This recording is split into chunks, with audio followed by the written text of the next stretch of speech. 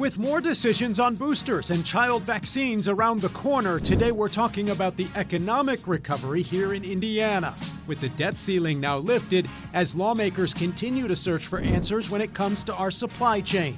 Today we'll talk one-on-one with Senator Todd Young and U.S. Commerce Secretary Gina Raimondo. Plus, more Hoosiers spending more money betting on sports. It's all ahead on this week's edition of In Focus.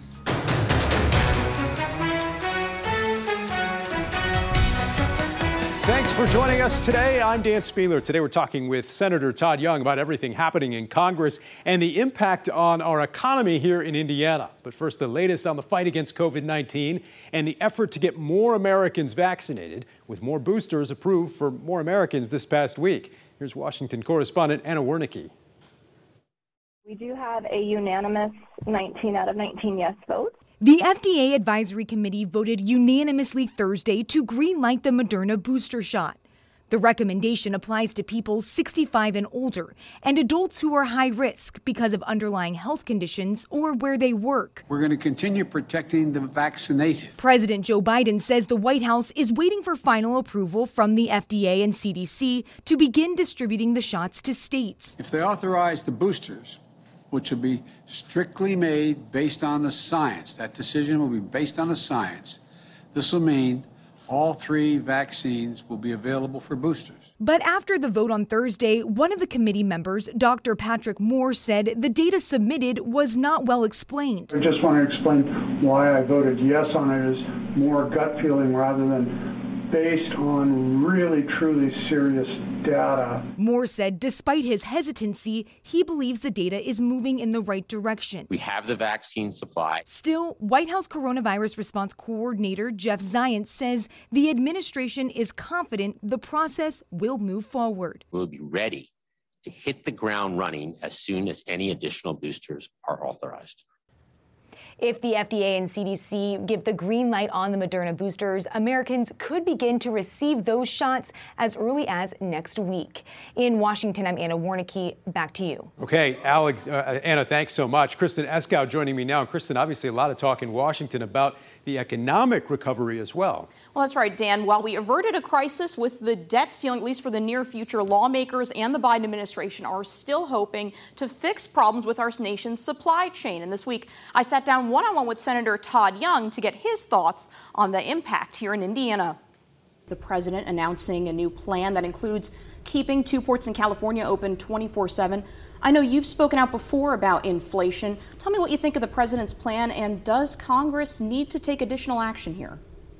Well, there is a significant problem with inflation. I'm hearing it from consumers. I'm hearing it from employers who are trying to source materials so that we can make things as we do here in the state of Indiana.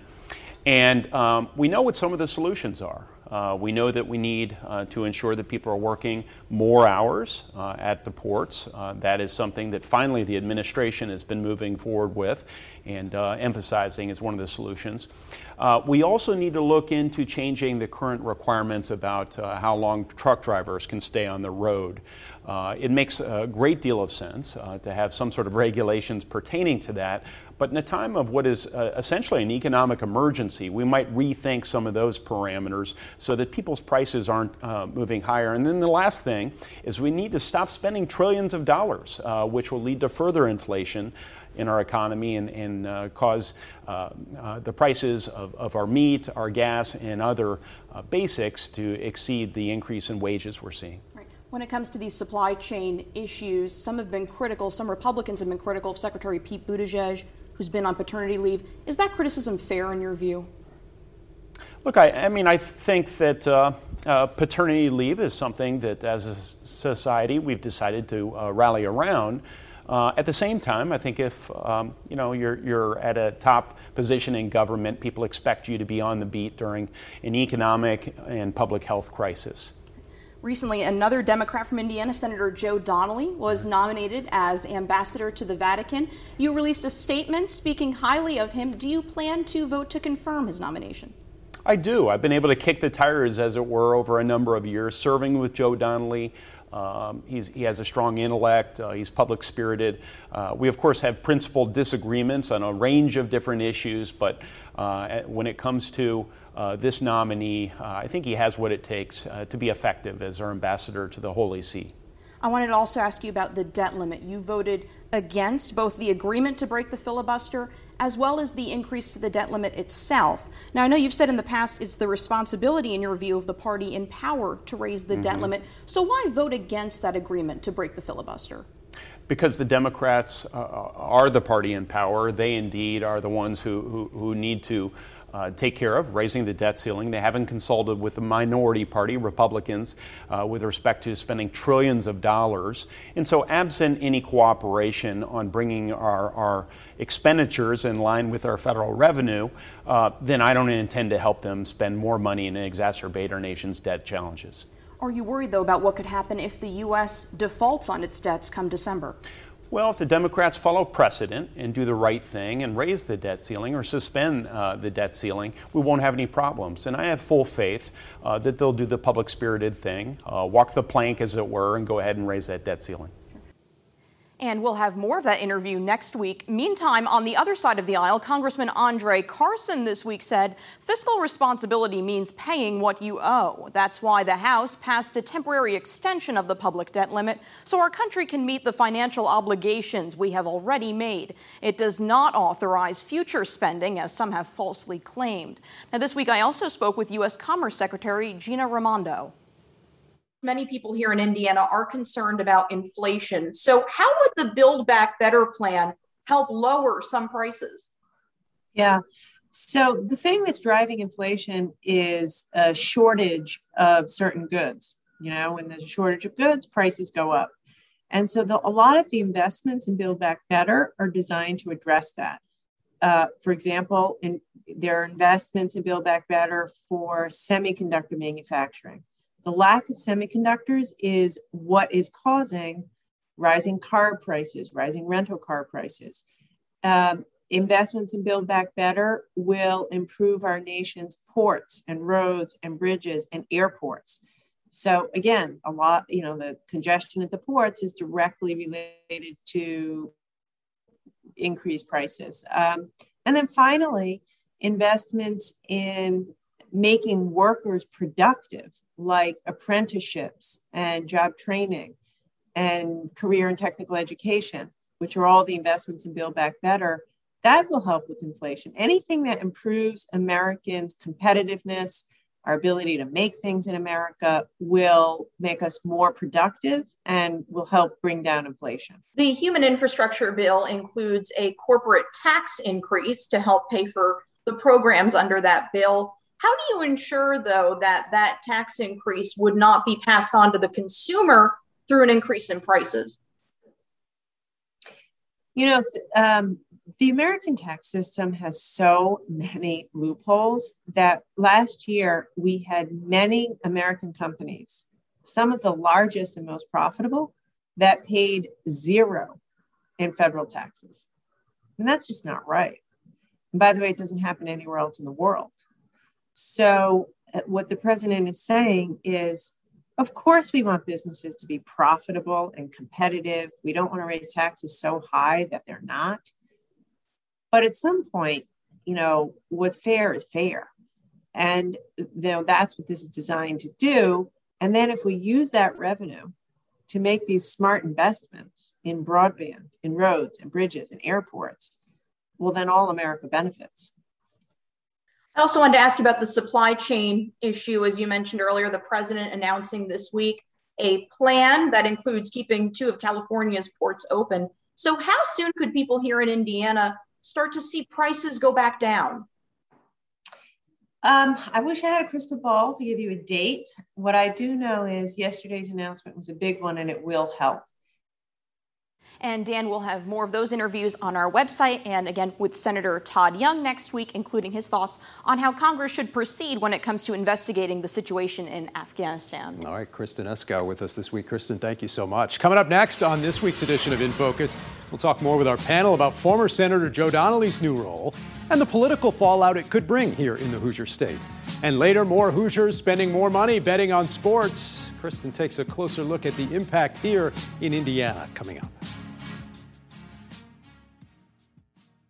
All right, let's bring in our panel now. With us on Zoom today, UIndy political science professor Dr. Laura Wilson and 2016 vice chair for the Indiana Trump campaign, Tony Samuel. And here in studio with us, former state party chair for the Indiana Democrats, Robin Winston, and Importantville's Adam Wren, a national politics feature correspondent for Insider. Laura, I'll start with you. More news on boosters this past week. We've certainly made progress fighting the virus here in recent weeks. We've also been talking about this economic recovery today. You saw our interview with Senator Young earlier. How important is it to the Biden administration that we also see progress soon on jobs numbers and on this supply chain issue that we've been facing? That's vital because that's something that people see right away, particularly with the supply chain issue, and no one's immune to it. You've gone to a store, you've placed an order, and people say, oh, we're sorry, we're backed up, we aren't able to get what we need. Especially when people see that and they recognize, oh gosh, this is something that's directly impacting me. Same with consumer price index. The boosters will apply to some people. For those that didn't want them in the first place or maybe still are unvaccinated, it doesn't directly apply in the same way. But I think this is one of those things where for the administration, it's an opportunity for success or failure, but it's a really important opportunity to connect with people because they see this directly impacting their lives. And this is something that they are going to judge the administration on whether or not it's a success or ultimately a failure either way. Tony, what about this supply chain issue? And do you join those who've been critical of the transportation secretary on that issue? A lot's been made of that this week. I do. The buck's got to stop somewhere. It's got to stop with Joe Biden and his cabinet secretary on transportation, which is Pete Buttigieg. I don't blame him for taking time off for his family. That's great. Hopefully everybody can do that. But when you're at a position like that, you've got to either be able to juggle responsibilities or you've got to have people under you that can take those responsibilities on and make sure that we're not running into these problems. There's 57 ships, cargo ships, that are stuck at the ports of Los Angeles and Long Beach and can't get in to dock to unload. Then you've got problems with not having enough truckers, with dock workers. You've got unemployment soaring. You've got inflation soaring. So all of these problems for the Biden administration are real. And the result of those are his terribly sinking poll numbers.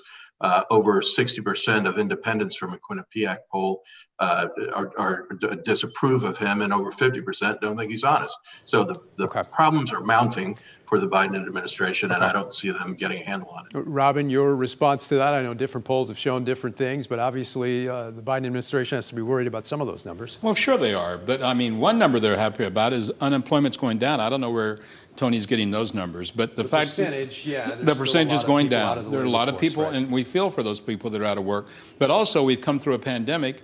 Our markets are now opening. This is a global economy, and we have to watch out what's going on in Shanghai and Savannah as much as Long Beach and L.A. The fact of the matter is that we have people that are going to work longer hours. We're going to open those places 24 hours a day. But why? Because our economy is revving back up after a worldwide pandemic. Let's talk more about Secretary Buttigieg here. You covered his campaign, Adam, when he ran for president. Of course, he's on paternity leave now. As Tony mentioned, his new documentary coming out soon. Some wonder if he still has his eyes on another national campaign down the road. But you also have some new reporting this week on the work schedule that he has been keeping in recent days. That's right. We know that he's been on paternity leave, paid leave, since the middle of August. He's been attending, major meetings, mission critical meetings.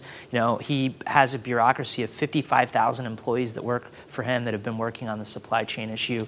And really, the White House says that it's really important for people to take time to be with their family. And so Buttigieg probably would have gotten in trouble had he not taken leave by Joe Biden. So it'll be interesting to watch. They've got a commission. They're opening up the ports for 24 hours a day. So, it sounds like they could have this solved by Christmas time. Let's see what happens. Speaking of South Bend Democrats, you broke the news last week that former Senator Joe Donnelly was being nominated to be ambassador to the Vatican. We asked Senator Young about that as well today. It's big news, but it could also leave Democrats here with a big hole in their plans for future statewide races. Yeah, Donnelly was being groomed as a potential gubernatorial candidate for 2024. As it turns out Nancy Pelosi could soon retire before the end of his term, and it's possible that he could just be keeping that Vatican seat warm for her to take over as ambassador, and he could still come back before 2024 to be the gubernatorial nominee. Robin, what do you think? Is this a concern for Democrats in terms of having a bench, building a bench for future races like that race for governor? Well, first off, the fact that Joe Donnelly was appointed by the president speaks well of him. The filing deadline is not until February of 24. There's a long time. A lot can happen, even in a in-focus week, let alone what goes on in the political world. So I've heard that slogan. I know you. Somewhere. That's right. His campaign, hard to run a campaign from Rome, perhaps. It is, but it also endears you to a lot of people that are Catholic here in Indiana. All right. Meantime, when it comes to campaign cash, Tony, Senator Young certainly sitting on a pretty big war chest, but you also had former President Trump this past week and talking about the midterms, saying if we don't solve the presidential election fraud of 2020, in his words, Republicans won't be voting in 22 and 24. Is that really a wise approach for he and his party to try and convince GOP voters not to vote? I don't think he's telling them not to vote. I think he's trying to make sure there's a clear emphasis on fixing the voter integrity issues that were present in 2020. As far as Senator Young, strong war chest, he won't have any problems, won't have a primary opponent, won't have any problems in the general election. And what I'd like to see all Republicans do is take on this issue. Now that we know we're going to have a good year in 2022, we should, unless something drastically changes in the next year. But you've really got to take on what's happening at the national level with the administration, because their mishandling of all these issues, they're destabilizing the country, they're creating a crisis, they're demoralizing the public, and then they're trying to create a new normal. All of that is what's behind that is a Marxist philosophy, a Marxist ideology, and Republicans need to stand up and start talking about that, because all these things don't just happen by chance. You've got to connect the dots. Okay. You've got to make the case to the American public. Okay, Robin, your reaction to that, and also to what the former president said about maybe Republicans won't show up to vote. Well, he laid down a hammer. Let's see if people follow his recommendation. I'd love it. Stay home if you don't want to participate.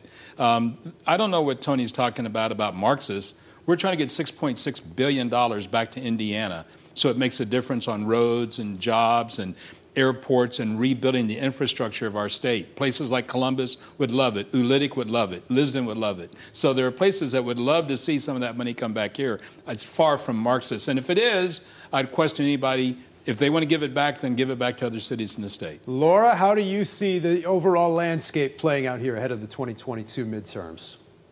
Well, it's going to be really interesting. One of the things I want to talk about later is people that are retiring in our state legislature, because that gives great open seats. But we mentioned Todd Young with an incredible war chest, should probably be relatively easy re-election. But we're also coming up to the congressional midterms where typically the president and his party are punished. So the questions of voter turnout, things that former President Trump have said, and who's ultimately going to show up, who's going to run, I think will be really interesting, as we're basically in that middle part between the last presidential election and then smack in the middle before the next congressional. Right. And Adam, when it comes down to it, is the midterm going to come down to where the economy is and where we are with this pandemic? Is that what truly matters to voters here? Yeah, I mean, I think kitchen table issues, if you don't have the presents that you've ordered by Christmas, that's a real sort of material impact that you feel in your life. Inflation, gas prices, et cetera. I think those could be issues that are difficult for Democrats to overcome. All right. Our thanks to the panel. They'll be back here in a few minutes for winners and losers. Coming up next, more Hoosiers winning and losing, spending money, betting on sports. We'll take a look at the impact here in the Hoosier State next.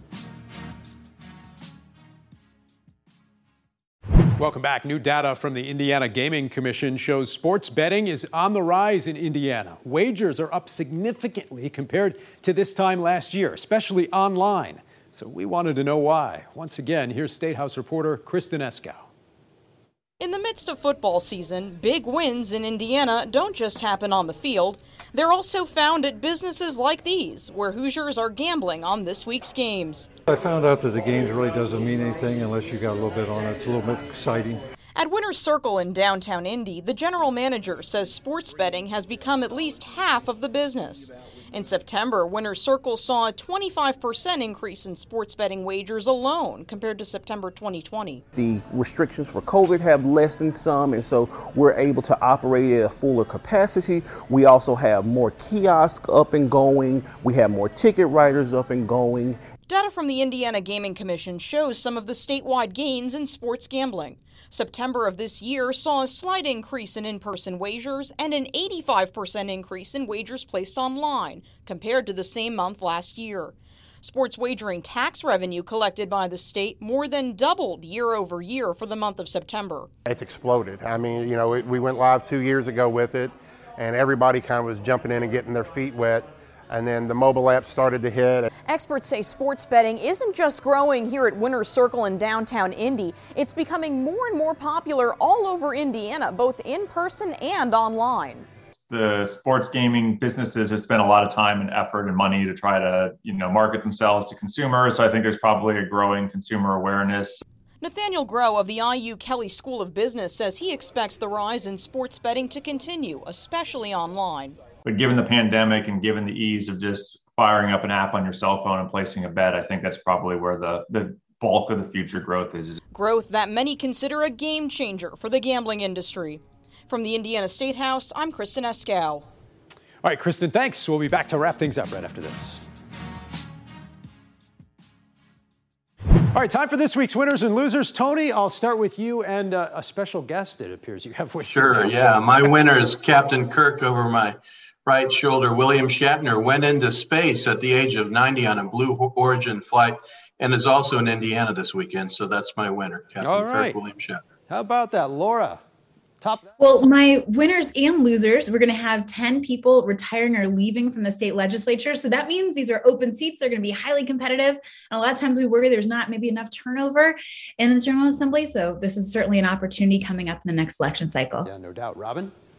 Tony, you're the winner. That's a great one. The loser has got to be John Gruden. I mean, could you say anything more about women, about being homophobic, being racist? I'm glad he's gone.